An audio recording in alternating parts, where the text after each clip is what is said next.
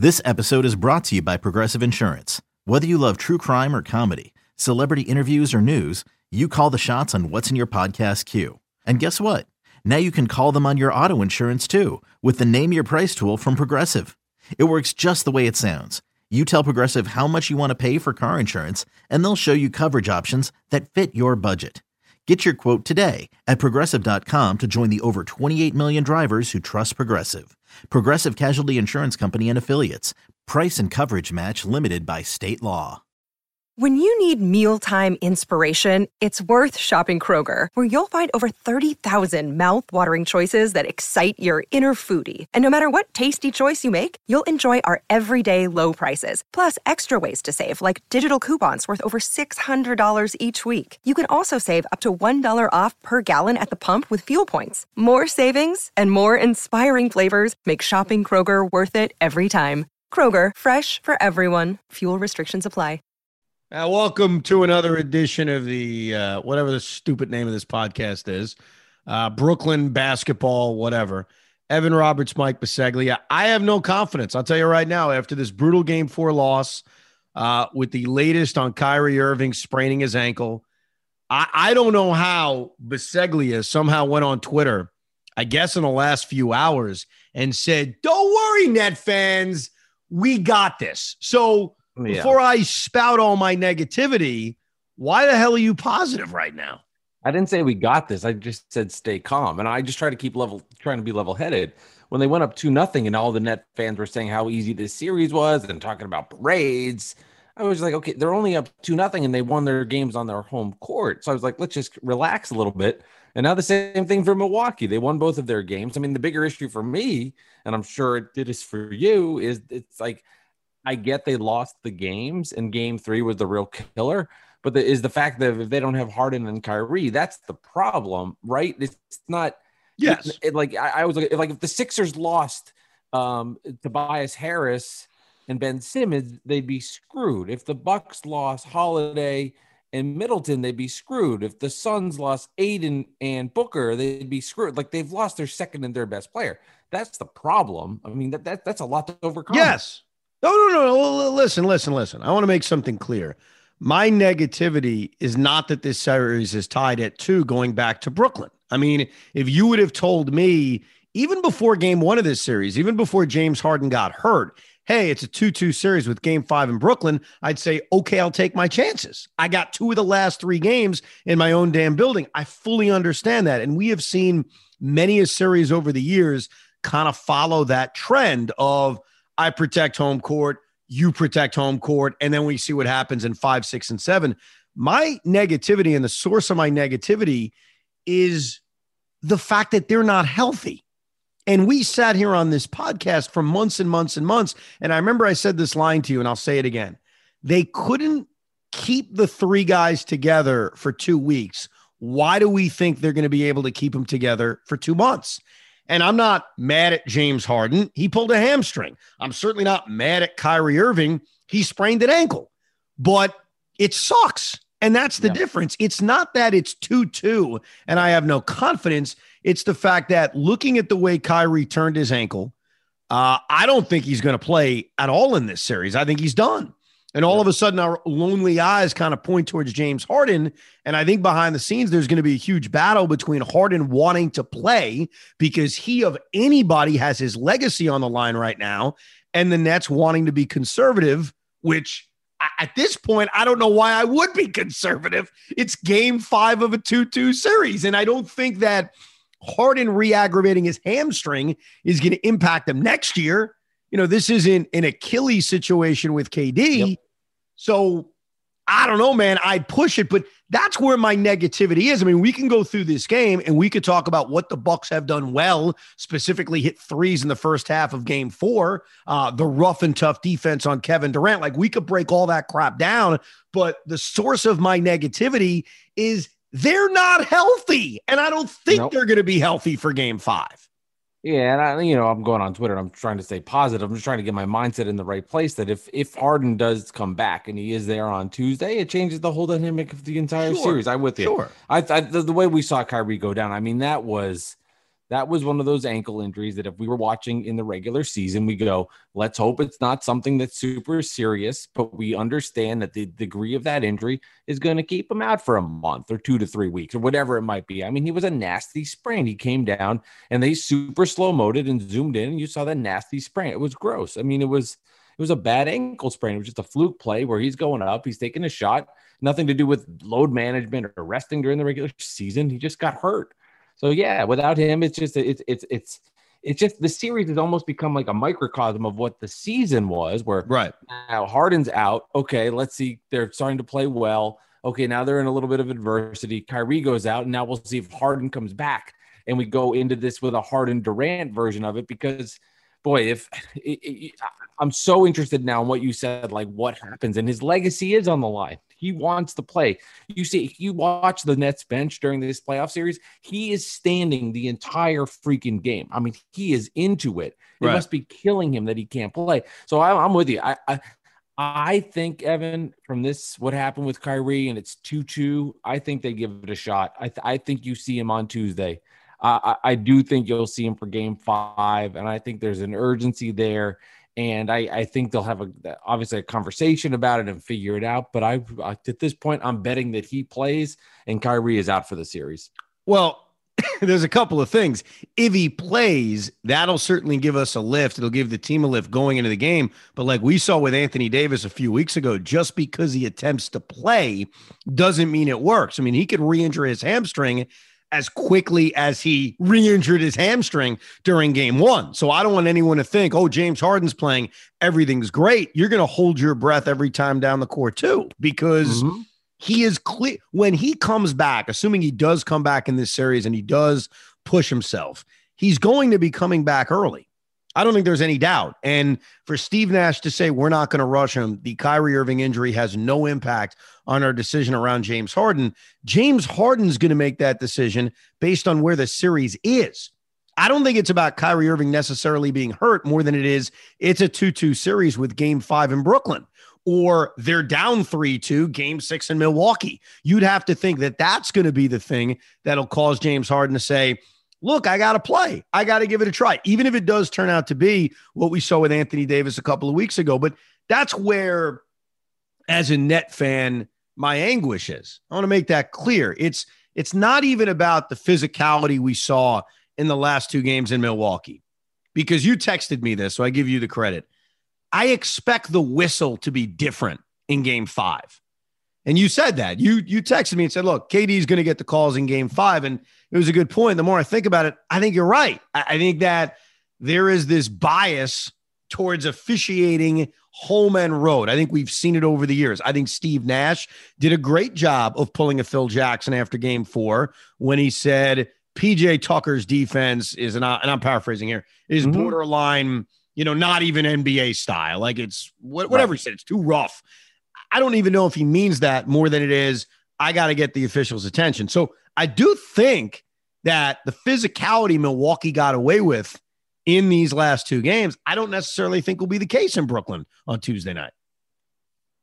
And you go back home and we've seen this, and it's becoming more and more evident the more I watch him. And this is always the cliche with role players at home and on the road. And I was hoping Joe was more than a role player, but Joe Harris in Milwaukee and Joe Harris in Brooklyn are 2 different guys. I mean, he was 7 for 10 from 3 in one game in that Celtics series. And now we're seeing here he is against the Bucks on the road, and he was just dreadful. He just couldn't get into a flow. He couldn't do anything offensively. And the Nets just as a unit play so much better at home. It's so funny to me, the cliche, the conversation about the Nets at home. Oh, do they have energy? Do they have fans?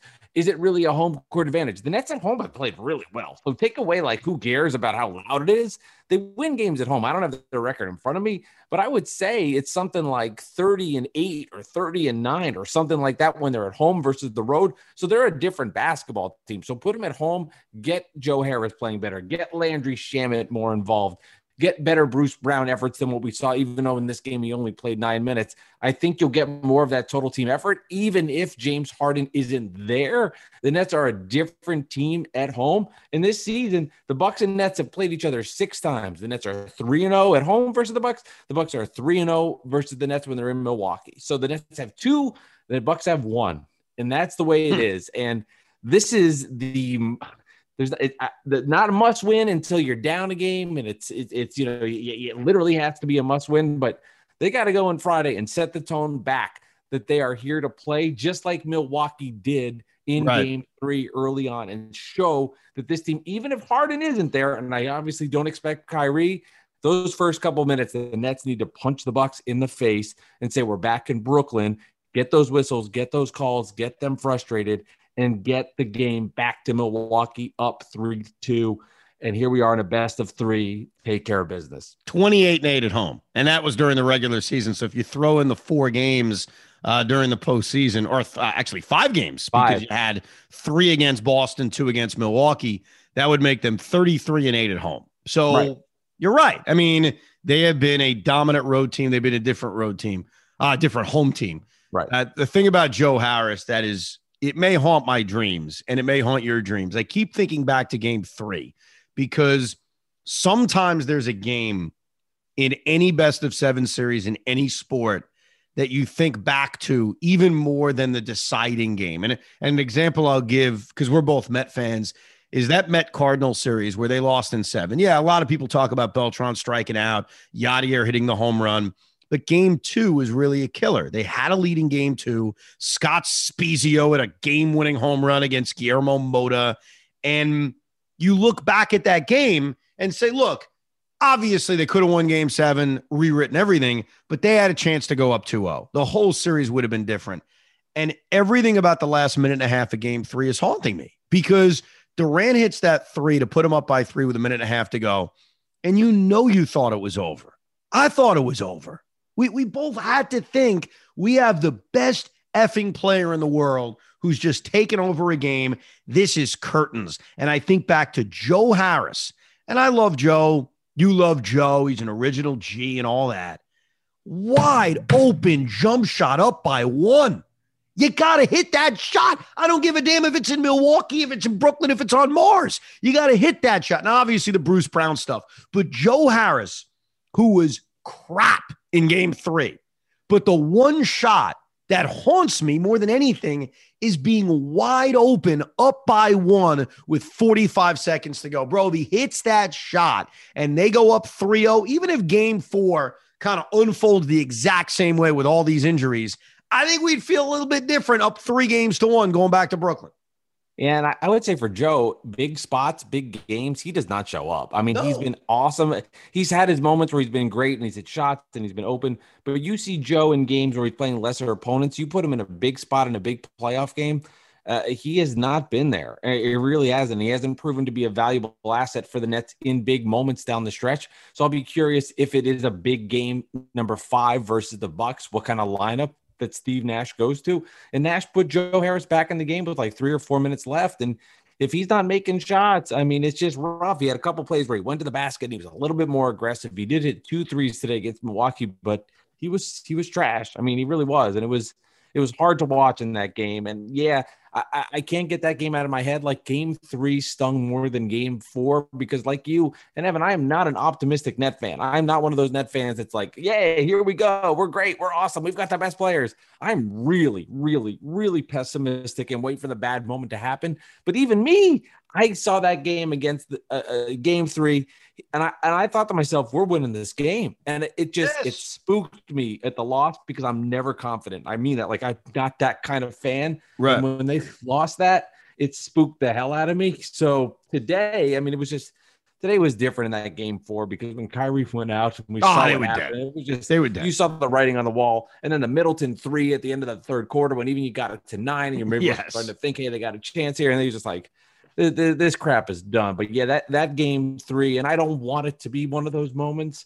Rewrite the history, take care of business in Game 5, get to Tuesday night, maybe Jeff Green, another game, a little moment, and let's see what kind of things happen. I don't remember who said it on the broadcast, but it's so true. It's like Mike James is a nice player, but when you don't have Harden, you don't have Kyrie, you get exposed more. These are guys that aren't, you put them in spot 10, 15 minutes on a fly, it's great. But if you have to give them 30, 35 minutes every night, you're not a 2 seed, you're a 9 seed, and you see it.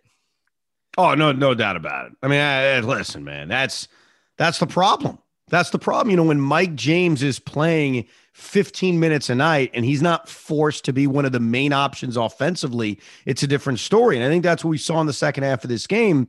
It's Kevin Durant, who's of course going to get a ton of attention. Why would he not? I mean, if you're the Milwaukee Bucks, you're going to double them, you're going to triple them, you're going to send them all at you. And you need other guys to step up. And I hope that the magic elixir is being in Brooklyn. By the way, just one thing, one historical note on a game that's earlier in a series that haunts you. Tell me if this qualifies at all. When the Nets lost to the Bulls in 7 games back in 2013, the first year in Brooklyn, obviously, I think what jumps out at all of us is game 7 in your own building, the Bulls being just ravaged by injuries and playing catch up that entire game. The answer is yes. You know where I'm going? I know the answer is yes. Game 4, CJ Watson missing a dunk. Oh my God. I mean, that was unbelievable. And I think I'd have to look it up to get the exact information on this, but I think it was going to put them up by 14 in the fourth quarter with 4 minutes to go. And CJ Watson misses a dunk. The Bulls come back. They win in double overtime. So yeah, there were many other opportunities for them to kind of step on them. And that, wait, hold on a second. I got the exact information. You ready for this? Do it. They're up by 14. There's 3 minutes to go in the game. Boy, this is even worse than I remember. Watson's dunk would have put them up by 16 points with 3 minutes and 16 seconds to go. All right. He misses the dunk. And then Reggie Evans missed back-to-back free throws. And then the Bulls go on a run. Nate Robinson, it's a 3. Nate Robinson, it's a 2. Nate Robinson, it's a 2. Holy crap. Nate Robinson, it's 3 free throws. Nate Robinson hits a 2. Carlos Boozer makes a 2. And then Joakim Noah ties it, goes to overtime. They lose. And look, to the Nets' credit, they won game 5 in Brooklyn. They won game 6 in Chicago. So they responded to this god-awful loss by winning back-to-back games. They were down 3-1 in the series, and then they lost game 7. So you think of game 7, but in a lot of ways, game 4 was a killer because of how they blew such a huge lead towards the end of the game. But see, you can look at it in the other direction. Like I look back to Nets Pistons 2004, and the Nets were able to get that dramatic triple overtime victory versus Detroit, and they responded, and they went into New Jersey and won game 6. And Kidd was really hurt. And then they obviously just blew out the Nets in game 7, and it wasn't close. So it can work in reverse function. I just think we remember all of the bad ones. We don't remember the good ones that happened to get our teams the win. You're right. You know,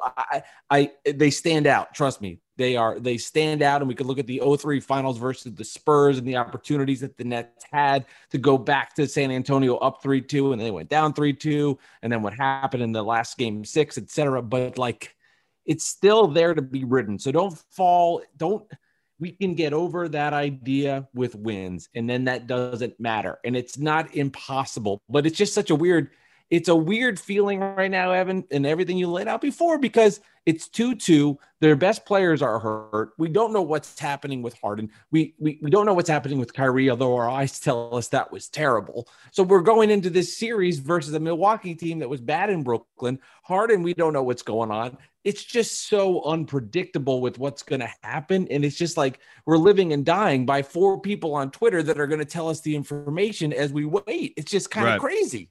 Yeah, no, absolutely. And look, Kevin Durant is being harassed. A lot of it's good defense by PJ Tucker. I give him credit. Same with Middleton and Drew Holiday when they get their cracks at him. But Kevin Durant over these 2 games shot 20 for 53. You know what I mean? So, and a lot of it was, I'm sure there were a handful that jumped out at me where they should have called a foul. They didn't. There were a few in game 4 where Kevin was looking for the foul, where he threw a few up, kind of thinking he was going to get the foul call. Right. So I think a lot of it was, I felt this way in game 3. I think Kevin Durant missed shots he normally makes.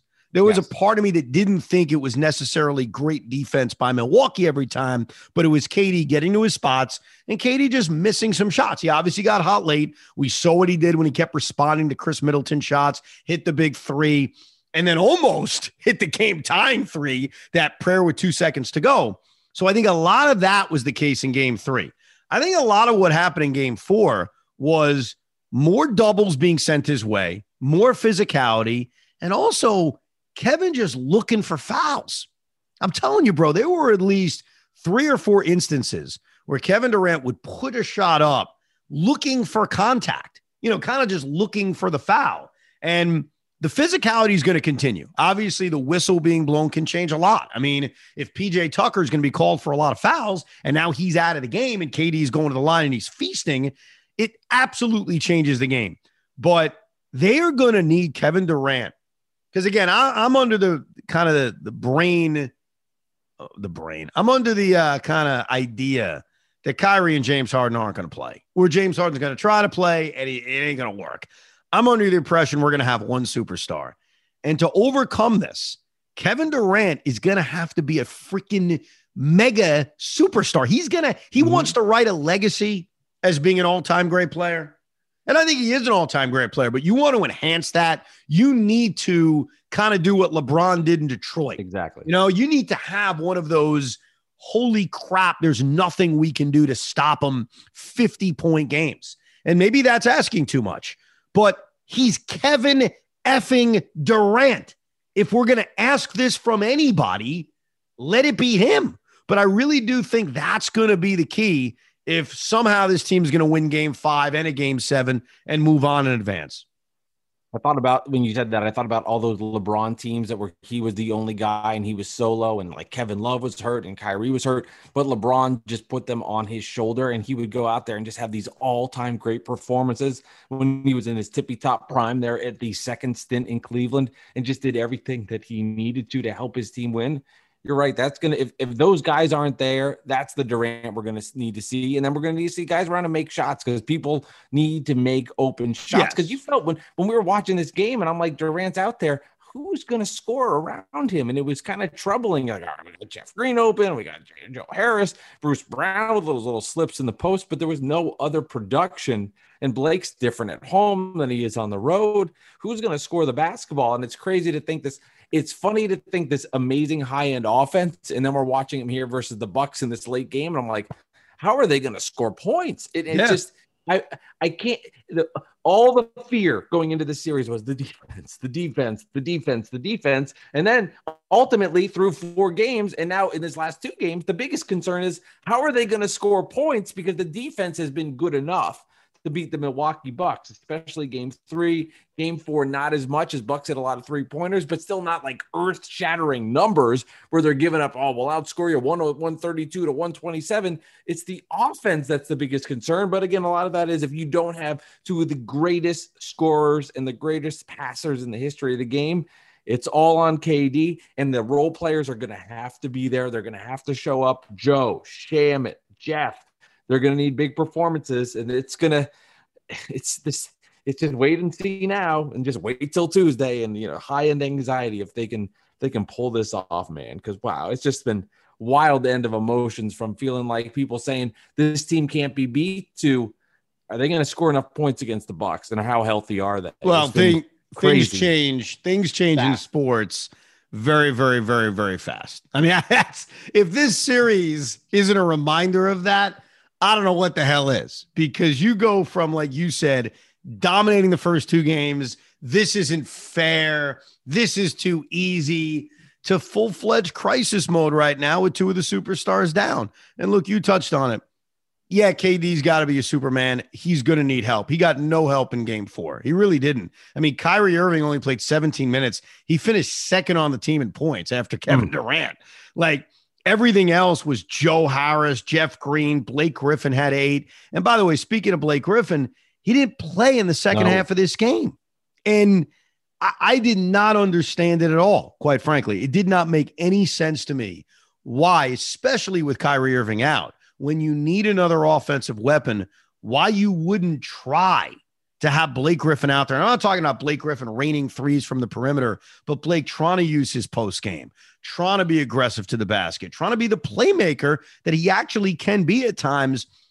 I didn't get it. And Nash's answer after the game was, it sounded as if he was just saying, yeah, he was tired. He's played a lot of minutes. It was almost like he was saving Blake Griffin for game 5 in Brooklyn, yet he didn't feel that way about Durant because KD played the entire third quarter of this game and played until the 4.5-minute mark when it was just painfully obvious they weren't going to come back. So Durant ends up playing 42 minutes. And with Blake, he didn't play a second of the second half. And I didn't buy Nash's excuse.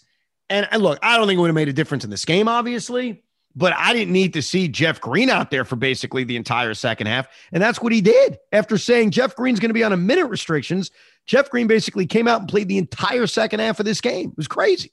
Yeah, it's just strange because it wouldn't have made a difference. Bucks are winning this game because of if Blake's not in there or not, but just to not even get the run or get the chance after he's been such an integral part of the team has been very strange. And there was that overturn in the end of the first half. The Giannis Antetokounmpo play where Jeff Green instead of going back, Nets down 4 or 3 at the time, getting the ball back became an and 1. I mean, that was a game changer early. That was a big play in the game that felt was a momentum shift. And again, the way the Bucks came out in those integral parts in the third quarter probably would not have made a difference. But you don't know how things flow in games. But that was a big one that hurt. This definitely was not a game where the Nets were getting the calls that they wanted or that they thought they deserved. So I like what Nash did in the postgame on that front, like we talked about, setting the seed for game number 5 and hopefully getting Durant a couple more whistles. But I would expect to see more Blake Griffin in that game. And I can't imagine that they were just resting him. I hope he's not hurt. I mean, I don't know. I mean, I hope he's not hurt. That was a thought I had. And for the record, he did play the second half. He started the second half, I think, and then played the first 4 minutes. And then once he was pulled, he never came back in. But you're right. There are a few turning points in this game. You hit on the Giannis overturn. And that was a great challenge by Budenholzer. I give him credit. There were certain challenges that are just worth it. And that was because you've got the combination of Giannis's third foul, which you eliminate, and end one play as opposed to the Nets getting the ball. I don't think Giannis hit his free throw in that situation. And by the way, that continues to be an issue for him. I mean, he went 5 for 10 from the line. And look, this game wasn't close, so we didn't get to kind of challenge this. But close game down the stretch, you got to start thinking about putting him on the line because especially on the road, because it's clearly a mental hurdle that he's dealing with. Their closer is obviously Chris Middleton. And we saw that in game 3. And in ways he looked like a closer, hit back-to-back jump shots that gave the Milwaukee Bucks the lead. Giannis Antetokounmpo is still a problem at the line. And you may have to, if you're Steve Nash, at some point, think about taking advantage of that. I know you don't want to give too many fouls away. They're all valuable, obviously. You don't want KD giving away fouls, even Blake and Jeff Green giving away fouls. But you're going to have to think about kind of challenging Giannis. But you hit the other one when they got it to 8 or they got it to 9 at the end of the third quarter. And Chris Middleton, with 2 hands in his face, is drilling a 3. That was a crusher because not that I ever thought they were going to come back and win, but that was their push that they were making after they came out in the second half and played dreadful. You know, I thought, down 5, no Kyrie, KD's going to have a big pep talk in the locker room. They're going to come out on fire. I even read on Twitter, the Nets came out early for shoot around in the second half. They were out there a little bit before Milwaukee. I was thinking, here we go. We're going to respond. Yep. And they responded with crap. And they responded by going down by, basically 16, 3 minutes into the third quarter. If you see DeAndre Jordan in the game, Evan, that means Haka Giannis is coming because that's where the fouls will come from. That's a good point. Just go out there and get Giannis, get him, and that's where that will come. But it's something that we might see later on, and it clearly is in Giannis's head to shoot, 68, 69% from the free throw line during the regular season, and now just to be atrocious, 5 for 10, which is scary, but is an improvement for him based on the previous games. And then it's just so weird too with this countdown clock because it's okay. They outlawed it at Barclays Center for game 5, but why are you calling it sometimes? Why are you not calling it sometimes? It's 13 seconds every time. Let's call it this one time, but not call it the other time. It's just something that's so bizarre and strange why they want to call him the foul. And for Giannis, and this is nothing original on my end, but at some point he's got to rethink about how he wants to do his free throws because 13 seconds of him just staring at the damn rim is not working for him. He needs to figure out something a little quicker and faster, which is a problem for another time. But it's just a strange. Well, what's also strange?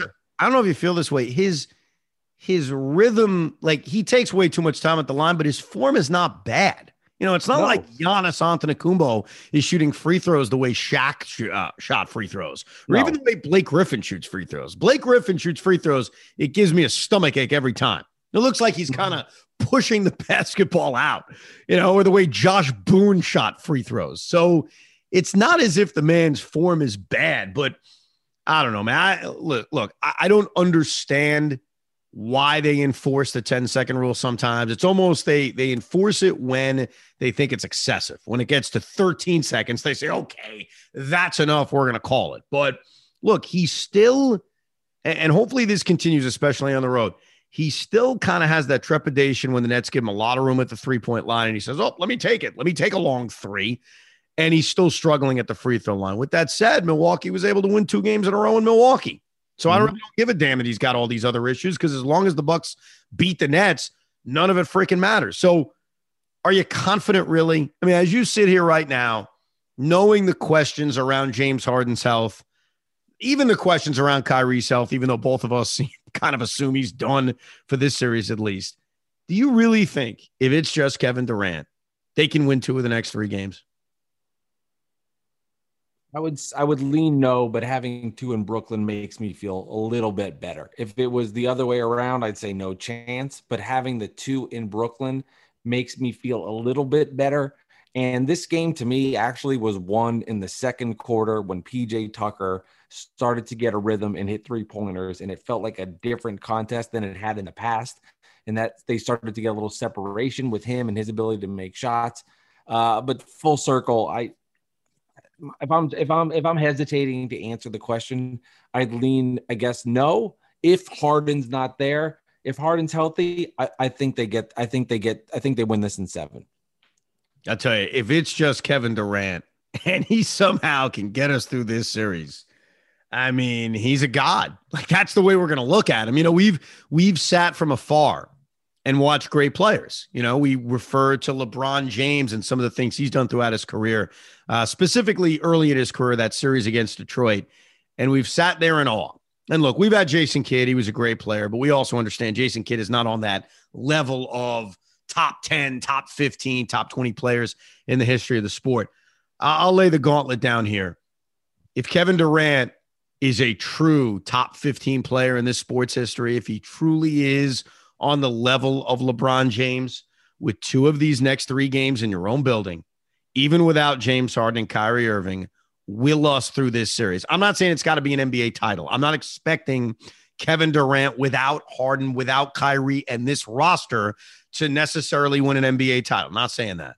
But you've got 2 of the next 3 games in your own stinking building. Okay? 2 of 3 at home. We went over the numbers. We know how dominant they've been in their own building. Even without the 2 superstars, can you give us 2 world-class Hall of Fame-esque dominant performances and will us to the Eastern Conference Finals?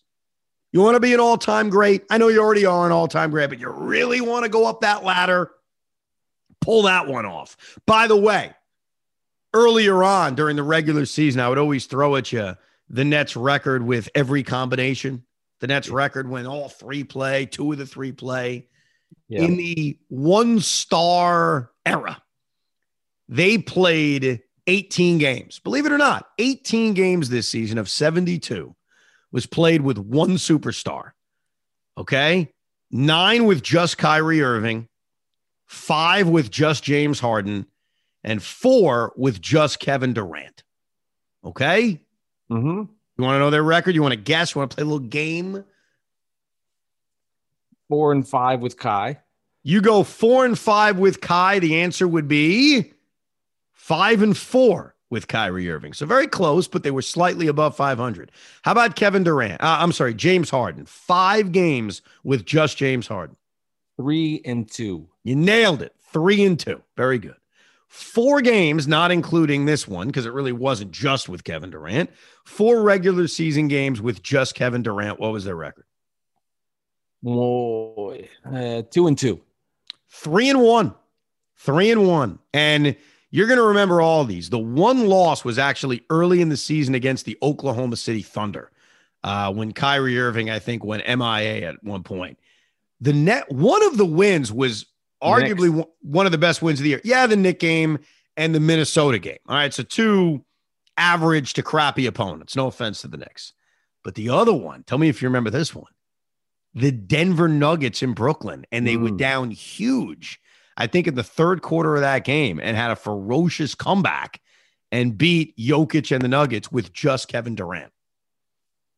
Yeah. They're also playing the Bucks in the playoffs. They had Karras and Allen in those games, so that was a little bit different. Like I take Karras to not, give me a little, at least give me another option offensively. If you got LeVert right now, because Harden's not playing, but no, I know it's you're right. He's got to have one of those kind of games where you remember it's a 44 spot in the playoffs and he just completely dominates and controls, because 31 and nobody else doing anything around you, you're basically the Celtics with Jason Tatum. Essentially, the hope is, like you said, coming back to Brooklyn, being at home, you're going to get better performances out of Joe Harris, out of Landry Shamet, even out of Mike James. Just being in your own building is going to make that kind of difference. But I tell you right now, and I don't know if it's just the blood inside of me being a Net fan and expecting doom and gloom, but I think this is the way it's going to end, unfortunately. It just feels as if we are going to go into an offseason. And it's not to make an excuse, because I made a bad decision, Biseglia, the other day. I decided to open up my DMs, and I even said it on the air. I said, I'm going to have open DMs. And so a few people have DM'd me. All right. Can I tell you a few of these? Because some of them piss me off. Okay. One guy writes me a GIF, just sends me a GIF of a guy from, what was that? What was the timing of the GIF? Today, all today. Postnets? Postnets, all postnets. Gotcha. One guy sends me a GIF of a character from The Simpsons going, ha ha. And I'm thinking to myself, what a douche. Like, what would make you say, you know what? This guy opened up his DMs. I'm going to tweet him with a ha ha. But then this one pissed me off even more. I'll give this guy, I'll even say the guy's name. Why not? I'll give him attention. This guy, Sparky Griswold. Right? Right.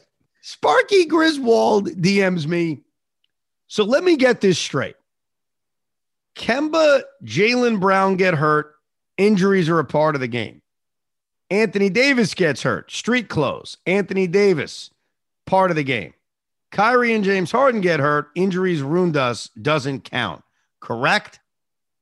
And I wrote the guy back and said, who the hell said that? Like, has any Net fan said this doesn't count? Injuries ruined us. Look, injuries are a part of the sport. Part of the reason the LA Lakers went home early, yes, is because Anthony Davis got hurt. In my opinion, if Anthony Davis was healthy, the LA Lakers beat the Phoenix Suns. Now, maybe that's not a popular opinion, considering the Suns are dancing into the Western Conference Finals. Yes, the Boston series looks different if they're healthy. No doubt about it. 100%. Injuries are a part of the freaking game. I'm not sitting here, telling you this doesn't count. Like, no Net fan is saying that. What sucks, and this is what will suck, and this is not whining or complaining, this is reality, is if this season ends this way, there are going to be those questions for the next 9 months of what could have been. Hey, would we have won a title if we were healthy? Hey, would we have won a title if Kyrie Irving didn't sprain his ankle? That's not an excuse. That's the world we're going to live in for 11 months until this team, if this team gets back to this place. And that sucks. That's not an excuse. That just sucks. I don't want to go there because it's 2-2, but I'm thinking of all these regular season games and the load management and the resting, and then poof, injuries happen in the playoffs, and it's just all that effort, all that energy, and it just comes down to these moments. But again, that's I don't want to take the conversation to that place. I'm sorry. That's what my brain is taking me there. That thought hasn't gone in your head over the last few hours of. I mean, it's crept in there. Like, okay, it's crept in there the whole time. Yes, it's crept in there, but it's still 2-2. Okay. The next 3 games in Brooklyn. This is not over. Let's find out the information on their 2 superstar players. Let's get info on how these guys are doing. But if they lose in Brooklyn in Game 5 and they're hurt, yes, my mind will be thinking about, well, Okay, second round for all that. Fantastic. I know. And by the way, just mentally prepare. If they lose game 5 in Brooklyn, okay, and we're Yes, down sir. 3-2, we will have the discussion. Look, all we got to do is win a game 6 in Milwaukee. And guess what? We got a game 7 in our own building. We'll have all this confidence. So we'll talk ourselves into being confident for game 6, even down 3-2. But this just sucks. And you know what's tough? And it's tough to explain to a lot of people. I'm an Islander fan. I love the Islanders. I watch every one of their postseason games. I'm not as diehard as I am with the Nets because I'm more of a net fan. I'm more of a basketball fan. But, in the past, the Islanders make the playoffs. I'm into every run. I get into it. It's a great feeling. And it sucks that the NHL has decided to have every Islander game go up against every net game. And it sucks for 2 reasons. Number one, I can't just enjoy watching an Islander playoff game because, yes, if the Nets are on at the same time, I'm more focused on the Nets. But what I experienced on Sunday was also really horrible, that I should be happy. The Islanders won game 1 in Tampa Bay. They took a 2-0 lead. They held on for dear life. They won 2-1. The New York Islanders are 3 wins away from the Stanley Cup final. And genuinely, that excites me. Whether it's my 4th team or 4th sport or not, I'm still a fan. And yet I got so little enjoyment out of that today. And it's all the NHL's fault. Because truthfully, if this game was Monday night and it was during an off day and I watched the whole game, yeah, the Nets would still be my focus. No doubt about it. I would still be in all down about the Nets. But at least I'd have that night to feel good about the Islanders. But the freaking NHL puts these games up against the Nets. So I got so little enjoyment out of the Islanders winning today. I know you don't care about this, Biseglia, but I just wanted to kind of throw that out there into the universe that I got very little enjoyment, unfortunately, out of a great Islander victory in game 1. I don't care per se about the Islanders because I'm not an Islander fan. I'm rooting for them to do well because I just like to see them do well. And it's more like, the Rangers associate with the Knicks. So I'll just take the Islanders to do well. But I do think it's kind of interesting from your end to be an Islander fan that's not on the same level as a Net fan and then not be able to get the joy out of the Islanders win. So it's like clearly that Net loss is more important than the Islander win. And I don't know because I'm not a hockey fan. And when my 3 teams, the Giants, Mets, and Nets, are all scattered at different times, when, there'll be a Met loss during a Net game or a Giant loss at certain times, but it's not the meaningful game. So my brain can't even process what it would be like having 2 teams deep in the playoffs, 1 win, 1 lose. I don't even know how to compute that. It's confusing me because, okay, the Mets lose, but it's a game in June. Yeah. It's just, I don't know how to get, the Nets lose and the Mets lose a big game in September. It's different levels. So my brain can't even put this together. Yes. No, I trust me. I totally understand it because the Mets lost, like you said, a game on Sunday that was frustrating, but it was very easy to kind of throw it away and say, all right, it's June. We're in first place. We won 2 out of 3 against the Padres. Right.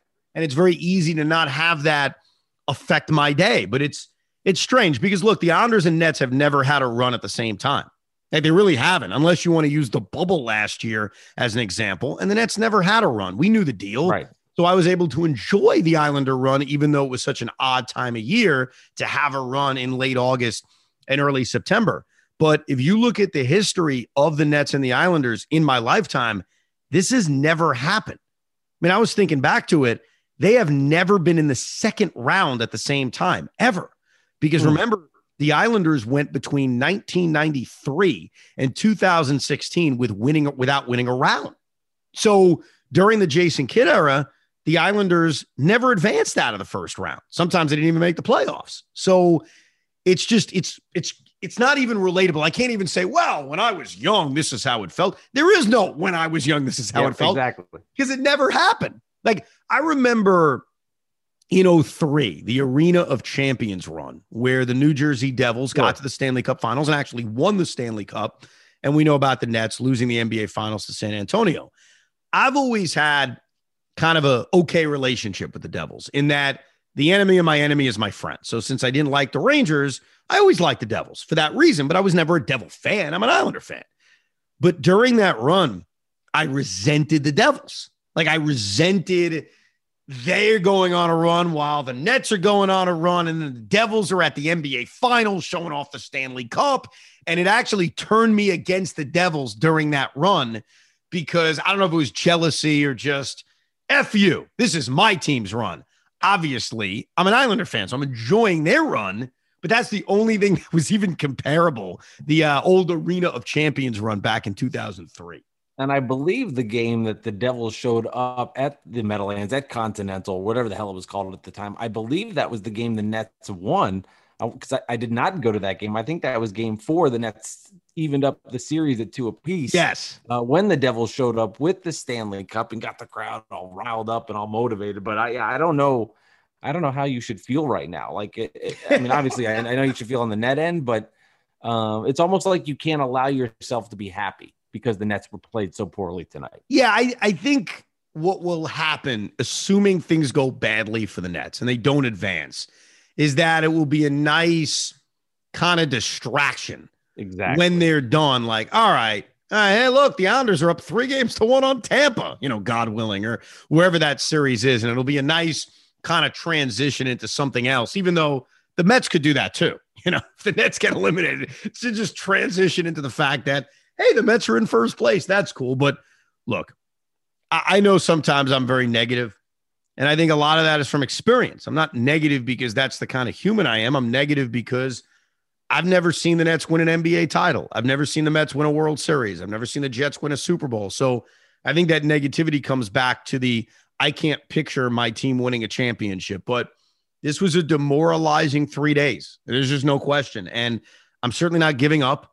I'm not throwing in any white flag, but I always want to be honest. As we sit here right now, I don't expect to win this series. And it sucks because the feeling on Thursday night at about 10:15 was so different than the feeling now as we record this on a Sunday night. And it's crazy what 72 hours can do. But man, I just hope I'm wrong. I hope these guys, first of all, I hope they're healthy. But I also hope Kevin Durant can be that mega man I mentioned earlier, that guys like Joe Harris and Mike James can step up and they can somehow win this series. And then, hey, you worry about Philadelphia when you get to Philadelphia. You know what I mean? Like, that'd be a great thing to worry about, and worry about the health status going into that series. It's just about surviving the next 3 games, and hopefully they're able to. I'm going to pray to the basketball gods. 2 or 3 in Brooklyn, get game 5, worry about game 6, get this nasty taste out of all of our mouths, get better performances from the bench, better performances from the role players, and let Kevin Durant be Kevin Durant. And let's have a party in a couple of days that we're up 3-2, and none of this PJ Tucker corner threes, none of this Brook Lopez top of the key 3 offensive rebounds. Let's change the narrative because Milwaukee did it to Brooklyn. Let's see if Brooklyn can do it back to Milwaukee, and let's take care of game 5. Last question, because my answer is yes. I'm curious what your answer is. Would you sign right now for a winner-take-all game 7 Saturday night? Yes. Okay, good. Me too. Me too. I'd sign for that right now. All right. Absolutely. Thank you all for listening to this depressing edition of the Brooklyn Basketball Podcast.